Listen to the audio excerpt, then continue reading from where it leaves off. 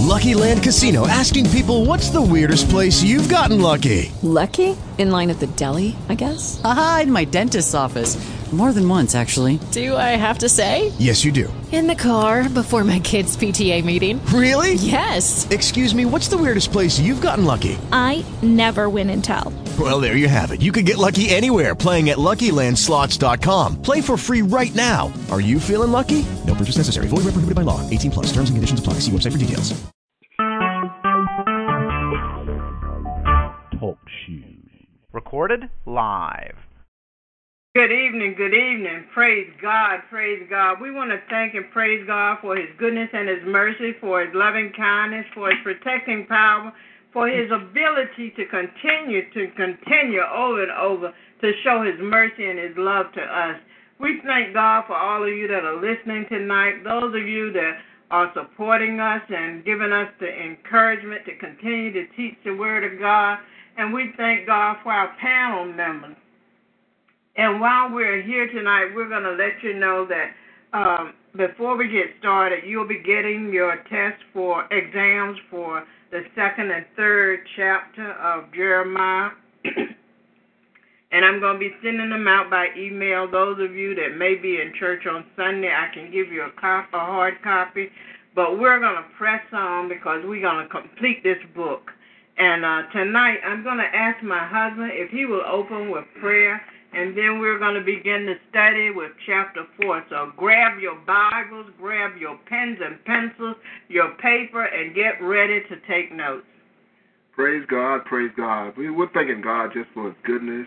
We're thanking him for his mercy, for letting us see another week in the land of the living. And as we go before God, we want to give God the praise, the honor, and the glory because he's been so good. Father God, in the name of Jesus, God, we thank you, first of all, for your goodness and your mercy, God. Because, God, we know if it hadn't been for your mercy, where would we be, God? And, Lord, our prayer tonight, God, that you, God, will use each and every one of your vessels, God. Lord, God, that they will come forth in a mighty way and do what you have them to do, God. And, God, could we see and we know that time is running out, God. And, God, we encouraging each and every one, God, that they will stand, God, and to do your perfected will, God. And, God, we just want to love you above all love, God. Because, God, you've been so good to us, God, and we know that we can't make it, God, without your tender mercy and your love and your peace, God, that you've given us, God. And even now, God, we commit our very soul into your hand, God. And, God, let the words of our mouth and the meditation of our heart, God, go forth to each and every one tonight, God. And, God, that you will get the glory and the honor, God, because we were just willing to do what you have asked us to do, and we thank you and we give you the glory. In Jesus' name we pray, and our very soul say yes. Praise the Lord, praise the Lord. I just want to do a little bit of a synopsis from starting with chapter 1 of Jeremiah. We talked about Jeremiah's call, and in chapter 2 we talked about his message to the sinful Israel. Chapter 3 we went a little further and we dissected the word a little more, where the Lord requires where Judah turns from the Lord. So tonight, starting with chapter 4, we're talking about God called Israel by his promise. And we're going to I'll read the first 4 verses, and then I'm going to explain mine as I go along, and then if you want to jump in after then you just step right in and let the Lord use you, okay? This is going to be an exciting class. Last week was off the chain, so this week is going to be just equally as good. We thank and praise God. We pray that God will guide our conversation, that our words will be from him and not from ourselves, and that we will be able to feed the people instead of causing them to be confused. In Jesus' name, amen. Jeremiah chapter 4, starting with the first verse. God called Israel by his promise. If thou wilt return, O Israel, saith the Lord, return unto me, and if thou wilt put away thine abominations out of my sight, then shalt thou not remove. Here God is speaking with Israel, pleading with them to return unto him, to come back, deny their carnal ways, and stop doing those things which are contrary to his will. They were worshiping idols, they were whoremongers, adulterers, fornicators, ancestral behaviors, man with woman, woman with man, bestiality, lovers of themselves more than of God. All these abominations, put them out of my sight, God says, and then, and only then, will I spare you. Here God is just calling and pleading with Israel that they will come back unto him, to ask him to forgive them and turn from those wicked ways, because he's not that type of God. He doesn't agree with you if you're in an abomination or if you're in a sinful state. Sin and spirit cannot dwell together. So in the second chapter, it goes on to say, and thou shalt swear, the Lord liveth, in truth, in judgment, and in righteousness, and the nations shall bless themselves in him, and in him shall they glory. In this chapter, I wanted to make sure I was on track, so I looked up the word truth, and it is the real facts about something, the things that are true, the quality or state of being true. Then I looked up judgment, and it says the ability to judge, make a decision, or form an opinion objectively, authoritatively, and wisely, especially in matters affecting action, good sense, and discretion.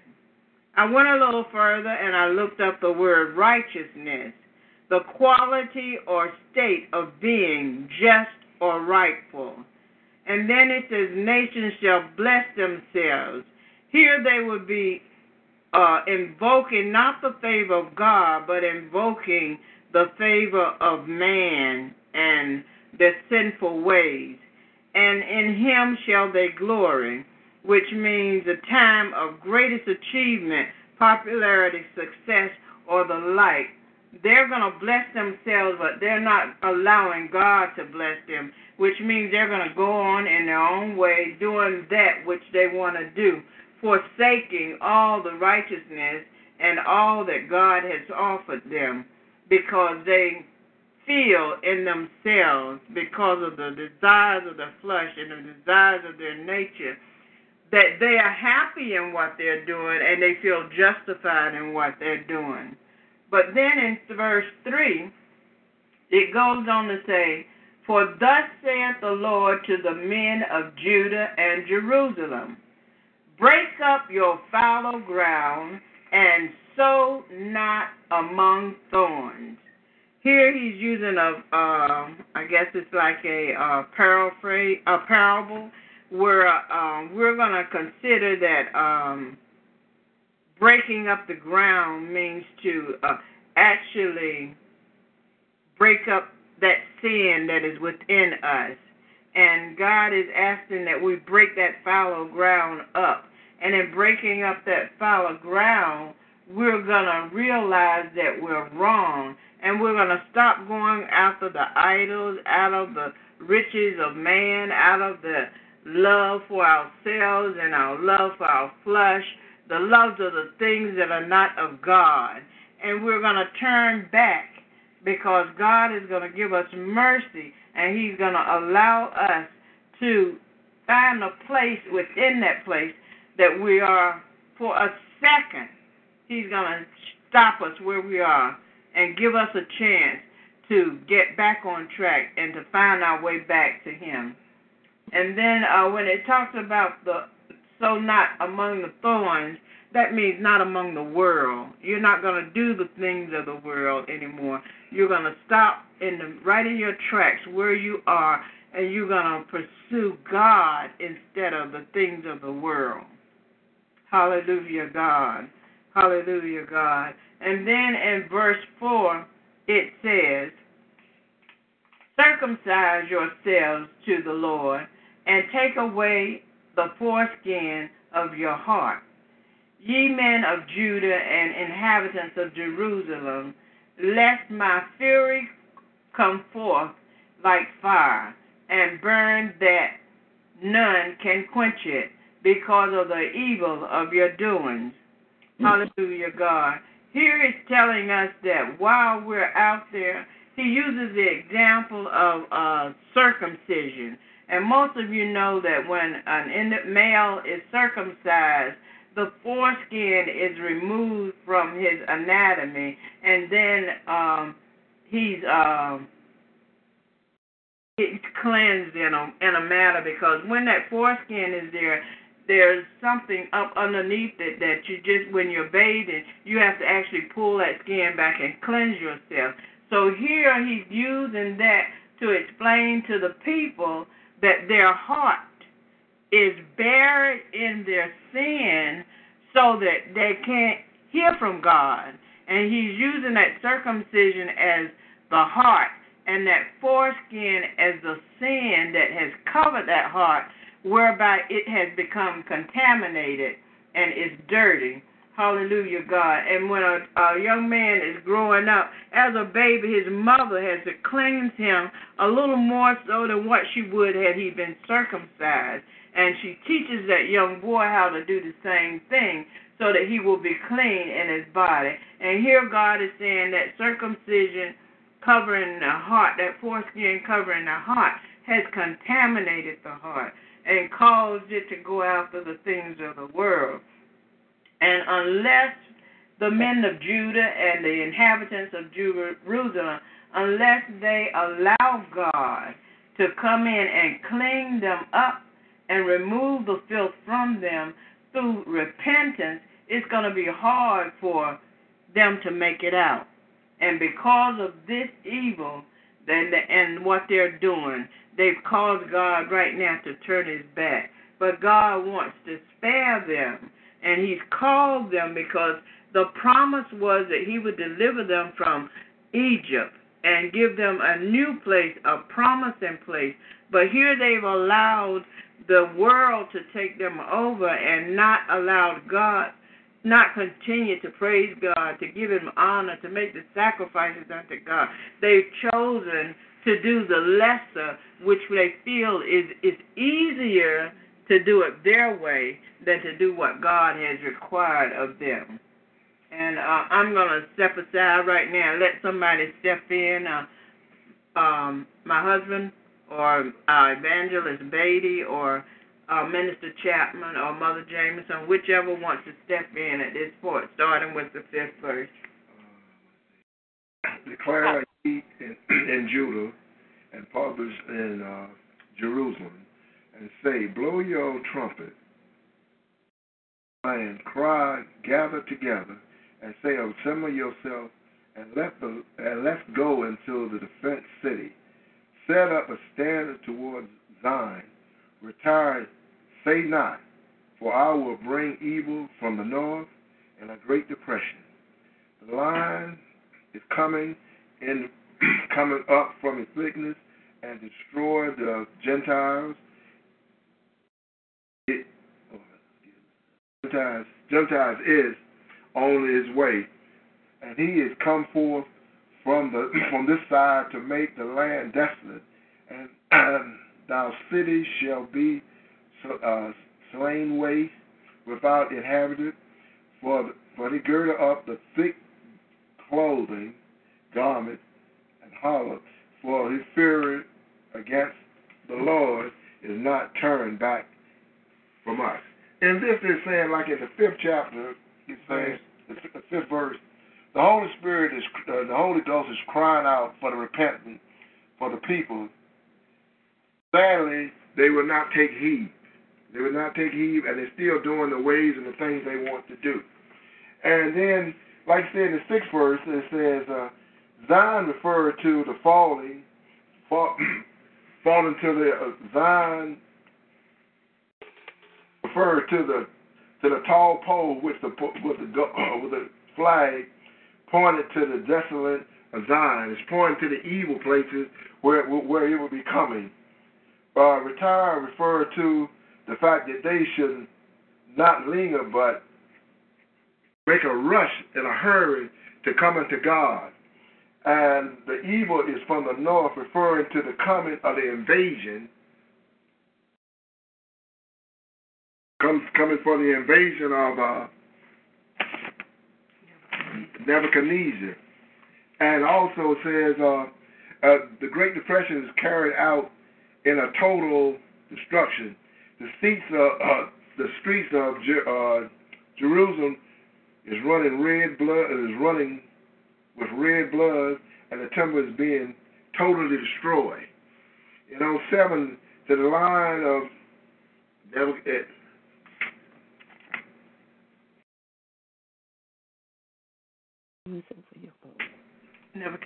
The line from Nebuchadnezzar is the invasion was so great that Jerusalem was on the way to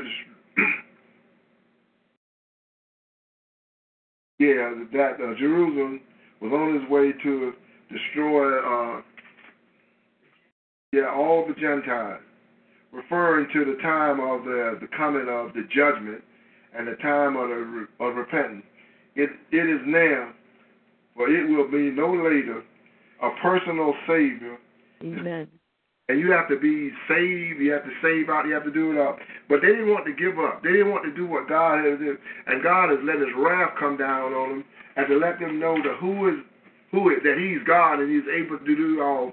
And he's giving them every goal and every chance, everything to get it right. But they have turned their back on and they won't come in. But God had to bring forth this to let them know that he is God, because they have lost all remembrance of where he brought them from and the things that he had, because they was worshiping idols, they was doing all this. They had put all their trust in themselves and rather put their trust in men, because they didn't realize that God is God, and God was there from the beginning. God is from the end, and all the things that they have been through, they had to depend on him in the fullness. But they wanted to let somebody else lead them, and they put away God, and God is bringing forth his wrath, and that's the way it is today. Everybody's running to and fro trying to do what they have to do, but they haven't put their trust in God. Like they say, I believe in the Bible. Everybody believes in the Bible, but the thing is not to believe in the Bible. The thing is to do the Bible. Amen. Praise God. Next, who's going to take 9 to 13? I will. And it shall come to pass at that day, said the Lord, that the heart of the king shall perish, and the heart of the prince and the priest shall astonish, and the prophets shall wonder. Then said I, Lord God, surely thou hast greatly deceived this people and Jerusalem, saying, Ye shall have peace, whereas the sword reacheth unto the soul. At that time shall it be said to this people and to Jerusalem, a dry wind of the high places in the wilderness towards the daughter of my people, not to fan nor to clean. You did say to verse 13, right? Hello? 12. You got 12. Okay. Even a full wind from these places shall come unto me. Now also will I give sentence against them. All right, verse 11, we're talking about a dry wind that God said was the east wind from the desert was common, and it was dreaded because it was so hot. And we can see that the wind is a metaphor for the devastating army that would come to conquer the land, which again we're talking about King Nebuchadnezzar.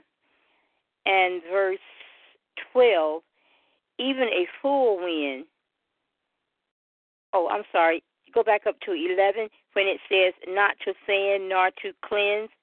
That not to fan means that wind from the east was hot and dry, like I said, unlike wind that would have separated grain from the husk. And then talking about that full wind from those places. Rather, a wind fuller than is more than the other winds, whereas the first wind we're talking about was dry and hot. This one is going to be more more fearful than that one. Amen. And it's just talking about what's going to happen, and that they're not going to be an escape to what is taking place, because He has given them time to repent, and they're still hard-headed and going their way, doing their own, desiring their own pleasures instead of hearkening to the voice of God. You want to say a little something about the 9th verse? Okay, the 9th. And it shall come to pass at that day, said the Lord, that the heat of the king shall perish. And He's saying everything that they have believed in up until now, it's going to perish. Nothing is going to really go their way. And and the heart of the princes and the priests shall be astonished. So they're going to be amazed, not to the point like a good amazing, but they're going to just know that I can't do anything. Amen. Because God has spoken, and He has given opportunity after opportunity, and it's just not so. And now the people can really see what Jeremiah is saying is true, the wrath of God. Amen. Amen. Who wants to go with 13 through, 16, 17? Okay. Behold, He shall come up like clouds, and His chariots shall be like a whirlwind. His horses are swifter than eagles. Woe unto us, for we are spoiled.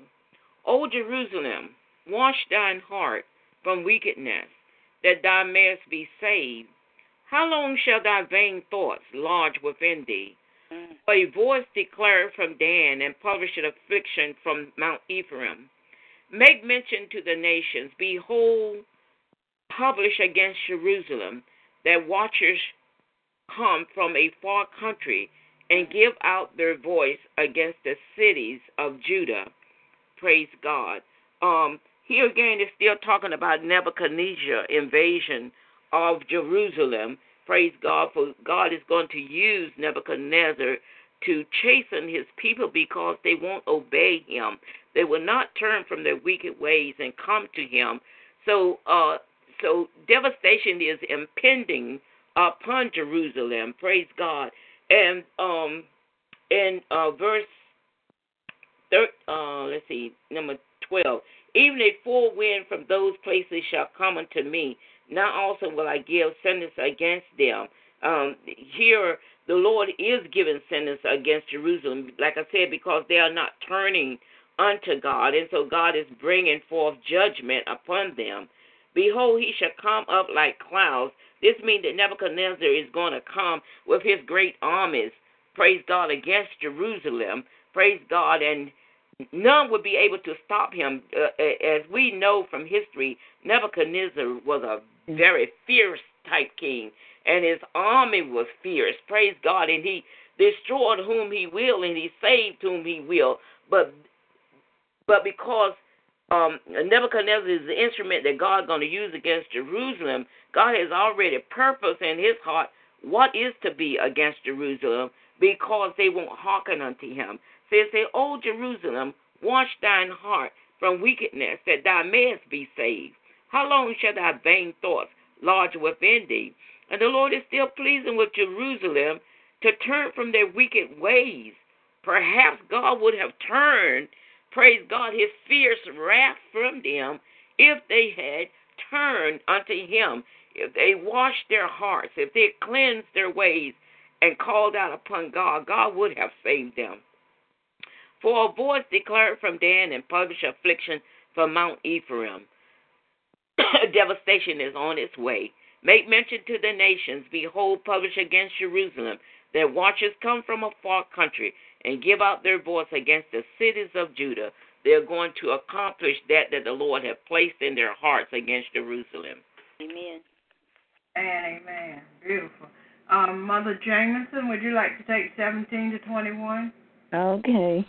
As keepers of a field are they against her round about, because she hath been rebellious against me, saith the Lord. 18, thy way and thy doings have procured these things unto thee. This is thy wickedness, because it is better, because it reacheth unto thine heart. My bowels, I am pained at my very heart. My heart maketh a noise in me. I cannot hold my peace, because thou hast heard of my soul.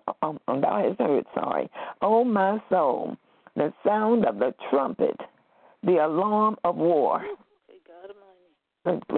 Destruction upon destruction is cried, for the whole land is spoiled. Suddenly are my tents spoiled, and my curtains in a moment. And as the Lord is saying, as keepers of a field are they against her round about, because she hath been rebellious against me, saith the Lord. So it's like the other nation that the Lord has, like Nebuchadnezzar. It's like as if they are watching, they're ready, the Lord has got them all ready to come on, to take over the land. And because of them being so rebellious against God and not listening to what God has told them, it's like he's been patient with them, long enough. And even though he loves them so much and he doesn't want to do what he's doing, but in order to make them listen, and to see that he means what he's saying, this is why he's doing what he's doing. And thy ways and thy doings have procured these things unto thee, and this is thy wickedness, because it is bitter, because it reacheth unto thine heart. And it's saying, how this is because of what they're doing. They brought this upon themselves. And no matter how much he's talked with them, they won't listen. So this is what they brought on themselves. Thank you, Jesus. My bowels, I am pained at my very heart.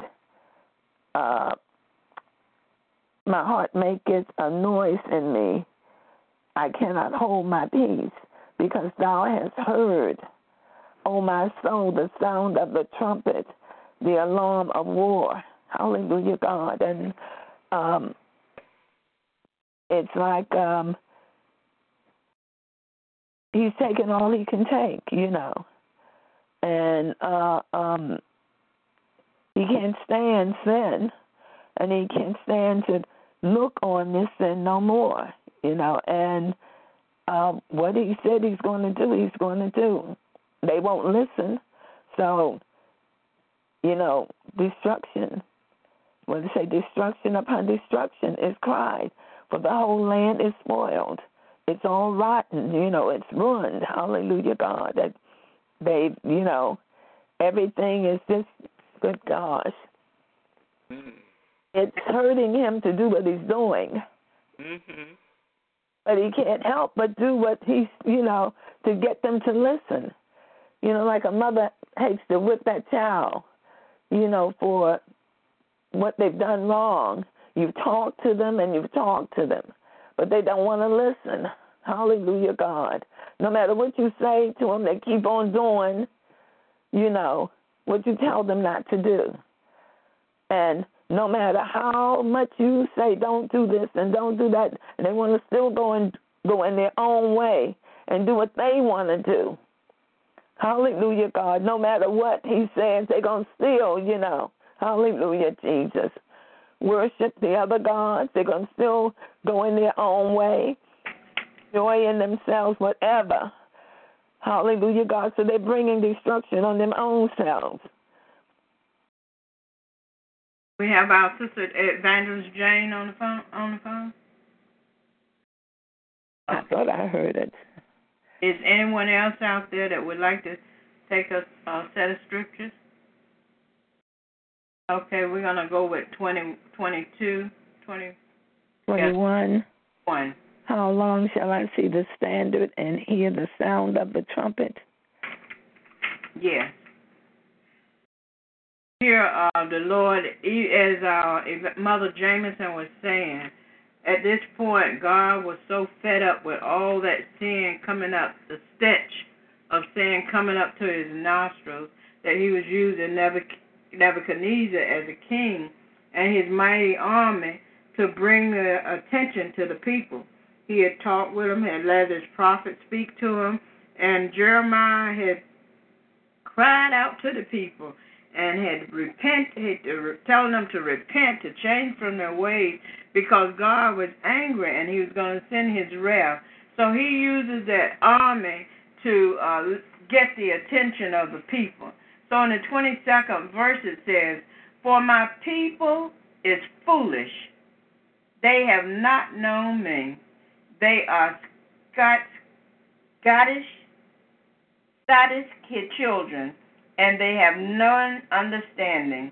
They are wise to do evil, but to do good they have no knowledge.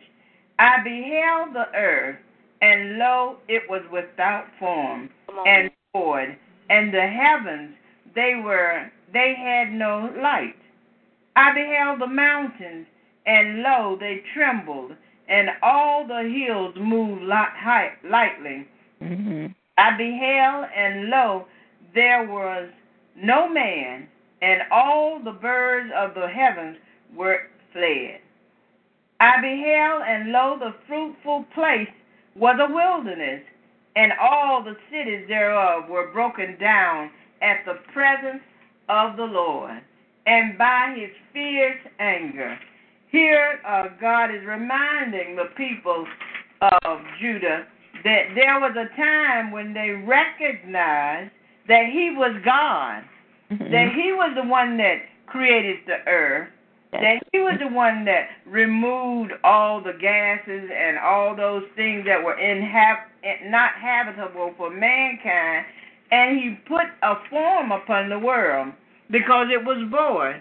And then he turned around and there was no light, so he gave light, and there was the mountains were all around, and when he spoke the word into existence, the mountains became hills, and they moved and trembled at his voice. And then he beheld that there was no man, and he created man to put in this garden. And then all the birds and all the heavens were fled. That meant God had created all of this, and they had forgotten. And then he said, "Beheld, and lo, the fruitful place was a wilderness." Amen. All the cities thereof were broken down at the presence of the Lord, and by his fierce anger. See, God is letting us know that he can do whatever we need him to do. And this place, Judah, had they just fell down on their knees and repented, asked for forgiveness. Lord, I did not see what I was doing was wrong. Become clean with God. And don't try to deceive him saying, I'm still doing what you want me to do. But God is saying here, there's a saying in the Bible that says your covers are too short. Well, that's the same way with God. You can't hide your sin from God because of the stench that comes before him. And here these people had forgotten that he created the heavens and the earth, and he made man, and he created the birds, and all of these creations came at him speaking it into existence.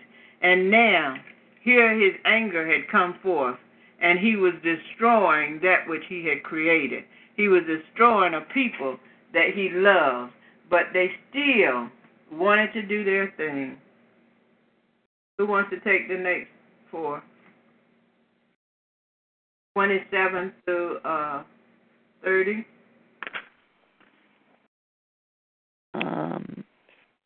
For thus hath the Lord said, the whole land shall be desolate. Yet will I not make a full end. For this shall the earth mourn, and the heavens above be black, because I have spoken it. I have purposed it and will not repent, neither will I turn back from it. The whole city shall flee for the noise of the horsemen and bowmen. They shall go into thickets and climb up upon the rocks. Every city shall be forsaken, and not a man shall dwell in them. And when thou art spoiled, what wilt thou do? Though thou clothest thyself with crimson, though thou deckest thee with ornaments of gold, though thou enlargest thine eyes with paint, in vain shalt thou make thyself fair. Thy lovers will despise thee. They will seek thy life. For I have heard a voice as of a woman in travail, and the anguish as of her who bringeth forth her first child. The voice of the daughter of Zion, who bewaileth herself, who spreadeth her hands, saying, Woe is me now, for my soul is wearied because of murderers. Praise God. And in these verses that the Lord is speaking, praise God, that he has determined upon Jerusalem, he says he's not going to repent. Praise God, but he will bring the fierce judgment, and he has purpose in his heart to do.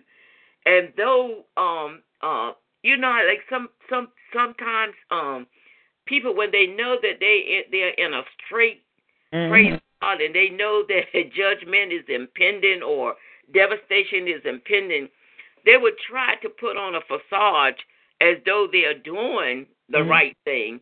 But inwardly, they know that they are being deceitful, praise God. But no man can deceive God. And the reason I'm bringing that, the Lord said, don't you clothe yourself with crimson. You make yourself fair before me. Their heart wasn't toward God. They wanted what they wanted. They wanted to continue in their way. They didn't want to serve God because God had put standards before them. They knew God's standards. They knew his ways. They knew how to be holy, praise God, because God had taught them in his statutes, his judgments, his precepts. So it's not that they were without knowledge and knowing how to serve God. In their impenitent heart, they refused to serve God. They were rebellious children, praise God, and they wanted to do things their way. And so God said he's not going to repent or the evil that he has determined to bring up against Jerusalem, but he will bring it forth, praise God, and spoil the whole land. The whole land will be desolate, praise God. And as we know that the temple was destroyed back in 70 A.D., I think it was, by King Nebuchadnezzar, he just laid it waste. Was nothing left. No one to inhabit Jerusalem. He laid it waste. God's beloved place was laid waste, and they were scattered. Amen. It never even existed. That's right. I like it when God said how the land would be. Remember, before creation, it was void and dark. Mm-hmm. And that's what he was referring to. Just like it was before I created it, it's going to be like that. I'm going to bring it to pass just like that. So he took them from the time when there was nobody to the time there was somebody, and then back again to why he's going to do what he does. Amen. Amen. And, we tend to look the other way when we see stuff like this in the Bible. But this is so true because, see, when God gives so much to the people of God, maybe it didn't happen when we thought it should have happened. But when we called on his name, he came and he rescued us. And he gave us a better place than where we were before he came. And this is the same thing here. He just wants a people that is going to be sincere to serve him, that are going to push beyond the temptations that are set before them, that turn their back against the sins and the idolatry and the idol worship. He wants to be the only one that they worship. And here he gave them so much. They had been in slavery for 400 years. And God delivered them and take them to the promised land, and they forget everything that he delivered them from. And even after they forget and they start going their own way, he still cries out through the prophet Jeremiah to tell them to repent, to turn from their wicked ways, to come back, and I will take you if you say, I'm sorry, if you are repenting, have a repentant heart. But he's not going to continue to allow you to go your way, because, see, what was happening was sin is just like a virus. And when it's contaminated, it contaminates another. So the sin was growing, and it was getting worse and really out of control, and the prophets weren't being heard, and the people weren't respecting them as prophets of God. So God had to bring them back, pull them back to attention to let him know enough is enough. Yeah. And this is exactly what was happening when he sent Nebuchadnezzar in, the strongest and greatest army during that period of time, to destroy him. And imagine a land filled with milk and honey, beautiful when they first come. Mm-hmm. And now it's become so contaminated with sin that God is willing to wipe out the entire area. Amen. Isn't that something? Yes. And I'm sure we all, at some point or another, we were a part of the sinful world. But now we've repented, and we want God to keep us from going back to those things he delivered us from. And this is all he's asking of the people of Judah. Anyone else want to elaborate? It doesn't make a difference what part, but chapter 4 throughout talks about God pleading with the people. And you would think once he destroyed that city, they would get wise and say, oh, God, I'm so sorry. Please forgive me, God. Help me to keep your word. Help me to follow your will. But they were still stiff-necked. Yeah. I like verse 19 when it says, the latter part of 19, O my soul, the sound of the trumpet, the alarm of war. God still warned them, gave them time, still gave them opportunity to repent. And he said, sound the alarm. Amen. And wouldn't you think when you hear something that you haven't heard, wouldn't that like, what have I done? I better try to get it right. I better get it right. Not try, but get it right. But they turned their back on God. It wasn't as if they didn't know God, but they choose not to follow after him anymore. And that's sad, because out of everything that he brought them through, out of all the places he brought them over, all the battles that they have won, they just turned their back. And I like what chapter 3 said last week, or was it chapter 2, that he said that he's married to the backslider. All you have to do is repent. Yes. Turn from your wicked ways and say, God, I'm sorry. No matter what you have done, he will forgive you, and he loves you. He loves us anyway, but he wants us to live eternally with him. And it's just amazing how awesome you see God working throughout the scripture, because he loves them so much that he gives you time and time and time again. Just like that song that says, a second chance. He gives us second, third, fourth, 100, 1,000 chances. And you know, and some of us, we know, are not going to all make it to heaven, but some of us hear him and still don't harden our hearts. And this is why it is so important that we know that God's love is so pure. He can reach all the way down to the lowest and pull them up and give them a brand new life. Hallelujah. Totally free. Wipe the slate clean. And that's the awesomeness of the God that we serve. He don't look past your faults, but he see your need and give you an opportunity to just say, Father, I stretch my hand out to you. No other way that I know. So clean me up. Amen. And I just thank God for mercy. Amen. Every day it was given to them, just like he gives it to us, day after day. And amen. Amen. Amen. You know, I like the first part of 19, too, because I'm those of you that are prophets. Yes. And ministers and evangelists, that at some point or another, when God stirs you up to speak, it feels like your bowels are bursting. That's what Jeremiah is saying. My bowels, I am pained at my very heart. That the bowels are so full that you can feel it all up in your chest area and what have you. And he said, I cannot hold my peace. And that's when he begins to prophesy about the destruction.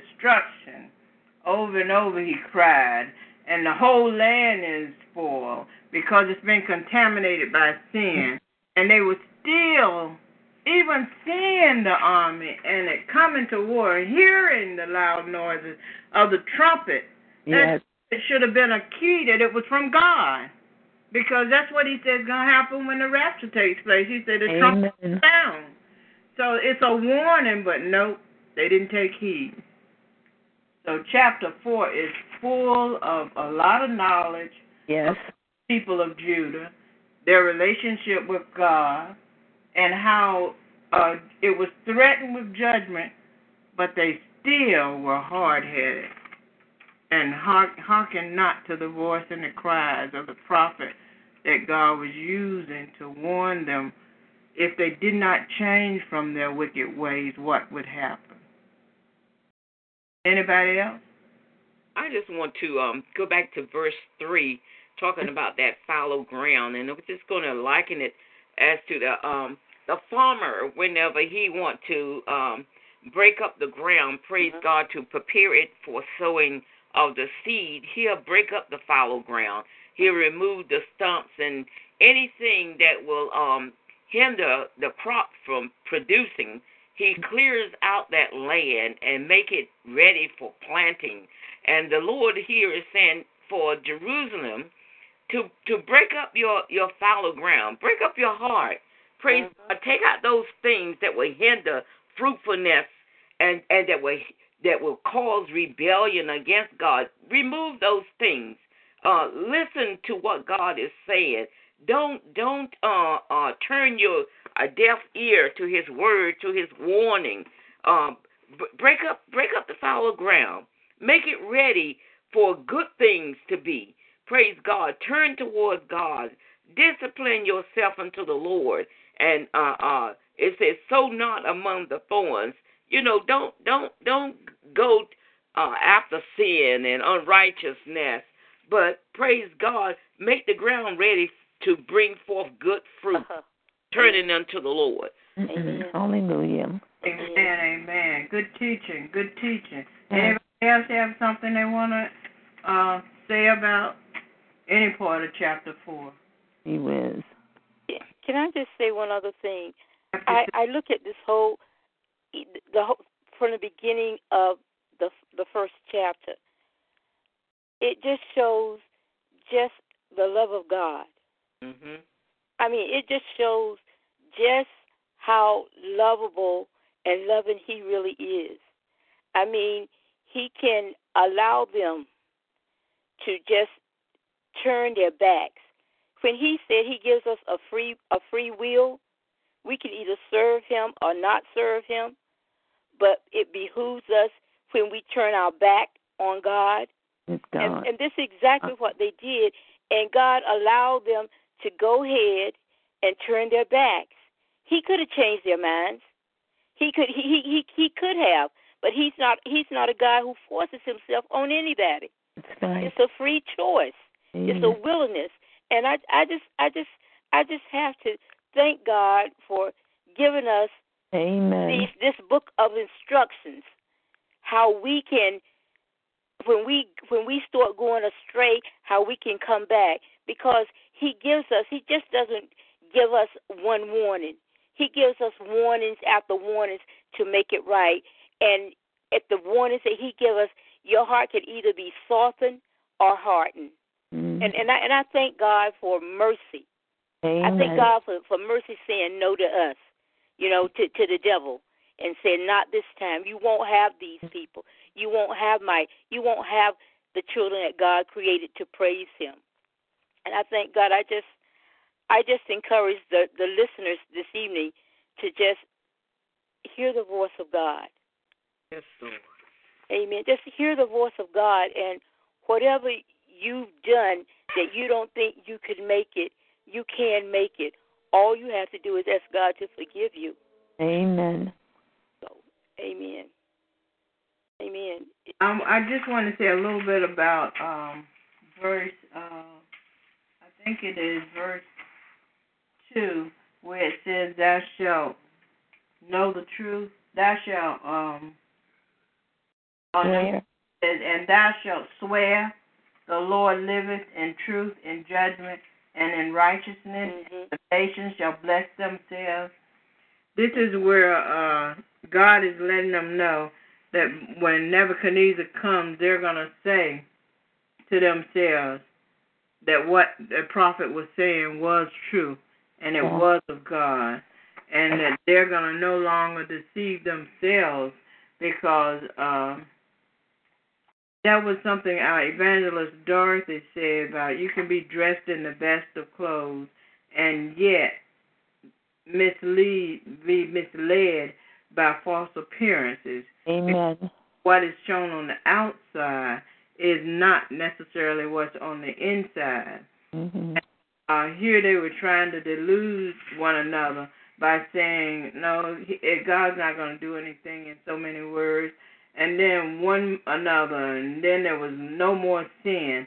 And any act regarding sin is any kind of act that's regarded as such as transgression, especially a willful or a deliberate violation of some righteous or moral principle. And here they were deceiving one another, lying, and they were no longer telling the truth. And they figured that if they kept doing it, it would be all right. But God wanted them to repent. But the only way they could repent was that they had to be sorry for the sin or the fault or what had caused them to do what they had done. And they had to recognize that they were wrong. See, many of us don't want to recognize we're wrong.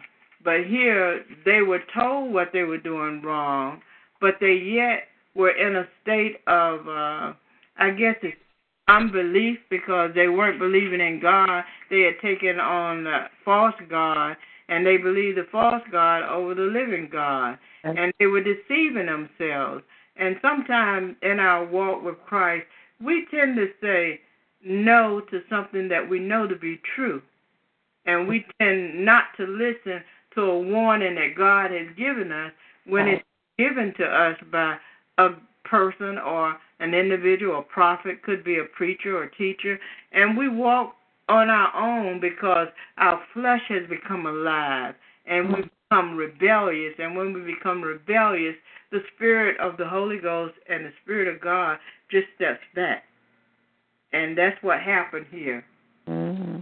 They had deceived themselves into believing that they were right and the prophet was lying. This whole chapter is beautiful. I thank each one of y'all for your support tonight and your participation. Now, is there anybody that has a question or want to make another statement before we have prayer? I just want to thank God for the chapter also, as you all were,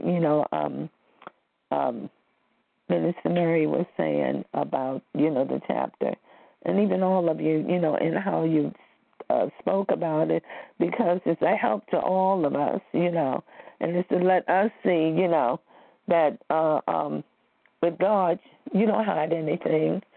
God knows everything. He's our Father, and He'll tell you first, before he sends someone else. He lets you know you've done wrong. Mm-hmm. And he'll send someone else, and it verifies. So you can't say he didn't talk to you first. If you have the Holy Spirit, you know you've done wrong if you've done something. And all you have to do is go before him and repent. And this is what he was doing. And it was like he kept saying, can't you hear? They heard him, but they refused to hear what he said, and just wanted to go on, keep on going on in their own ways. And this is to show us, and to let you see, he loves us so much. Hallelujah, God. Hallelujah, Jesus. That he lets us, he's patient. I mean, the patience is all in here, that he's showing us in the book, period. How patient he is with us, how he gives us all, just like Mother, Sister Mary, good God, Mary, Pastor Mary was saying, and how many chances he's given to us. I know I've been, good gosh. Amen. I be sitting up in there crying and, to him, and he forgives me, Hallelujah, God. So I even have to beat my own self up sometimes because I know what he's done for me, I can't look on nobody else. I have to keep me together, keep me, pray for others, to help others, that we all will work together, and help one another. Just as in here and seeing one bad apple tries to mess up another, and on and on and on.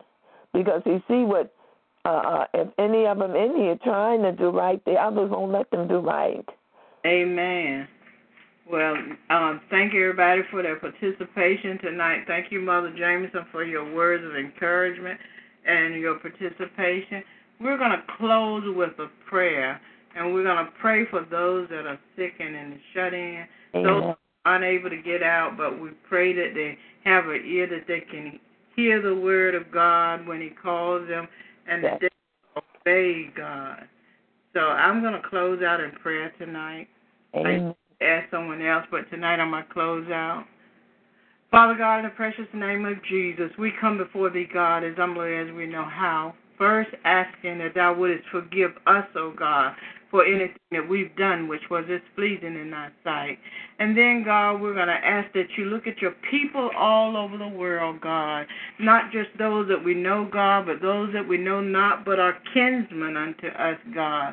We want you to look on those that are sick, God, that are suffering, those that are in the hospital, God. A special prayer out to our Sister Judy, God, Treasure Fields, God, that you would do that which is necessary in her life, God, in the lives of our Sister Diane, God, those that I don't all know by name, God, but tonight we're laying a blanket of souls before you, God, that you will go into the hospital rooms, go into their bedrooms, God, go into their homes, wherever they may be, God, and that you will stretch forth your hand, God, that your perfected will would be done, God. And then, Lord, we want to ask that you bless each one of the panel members, God, each one of the teachers, those that support us, God, those that call in to hear the word, God. We pray that you would send the blessing their way, God. Whatsoever their need be, according to your perfected will, God, we pray that you meet it. Look on the church as a body, God, every church, every individual, God. Let not one go untouched. In the name of Jesus, we commit this prayer in your hand, God, for your will, God. In Jesus' name we pray. Amen. Amen. Thank each and every one of you. Love you all. Thank you. Good night. Good night. With Lucky Land Slots, you can get lucky just about anywhere. Dearly beloved, we are gathered here today to... Has anyone seen the bride and groom? Sorry, we're here. We were getting lucky in the limo and we lost track of time. No, Lucky Land Casino, with cash prizes that add up quicker than a guest registry. In that case, I pronounce you lucky. Play for free at LuckyLandSlots.com. Daily bonuses are waiting. No purchase necessary. Void where prohibited by law. 18+. Terms and conditions apply. See website for details.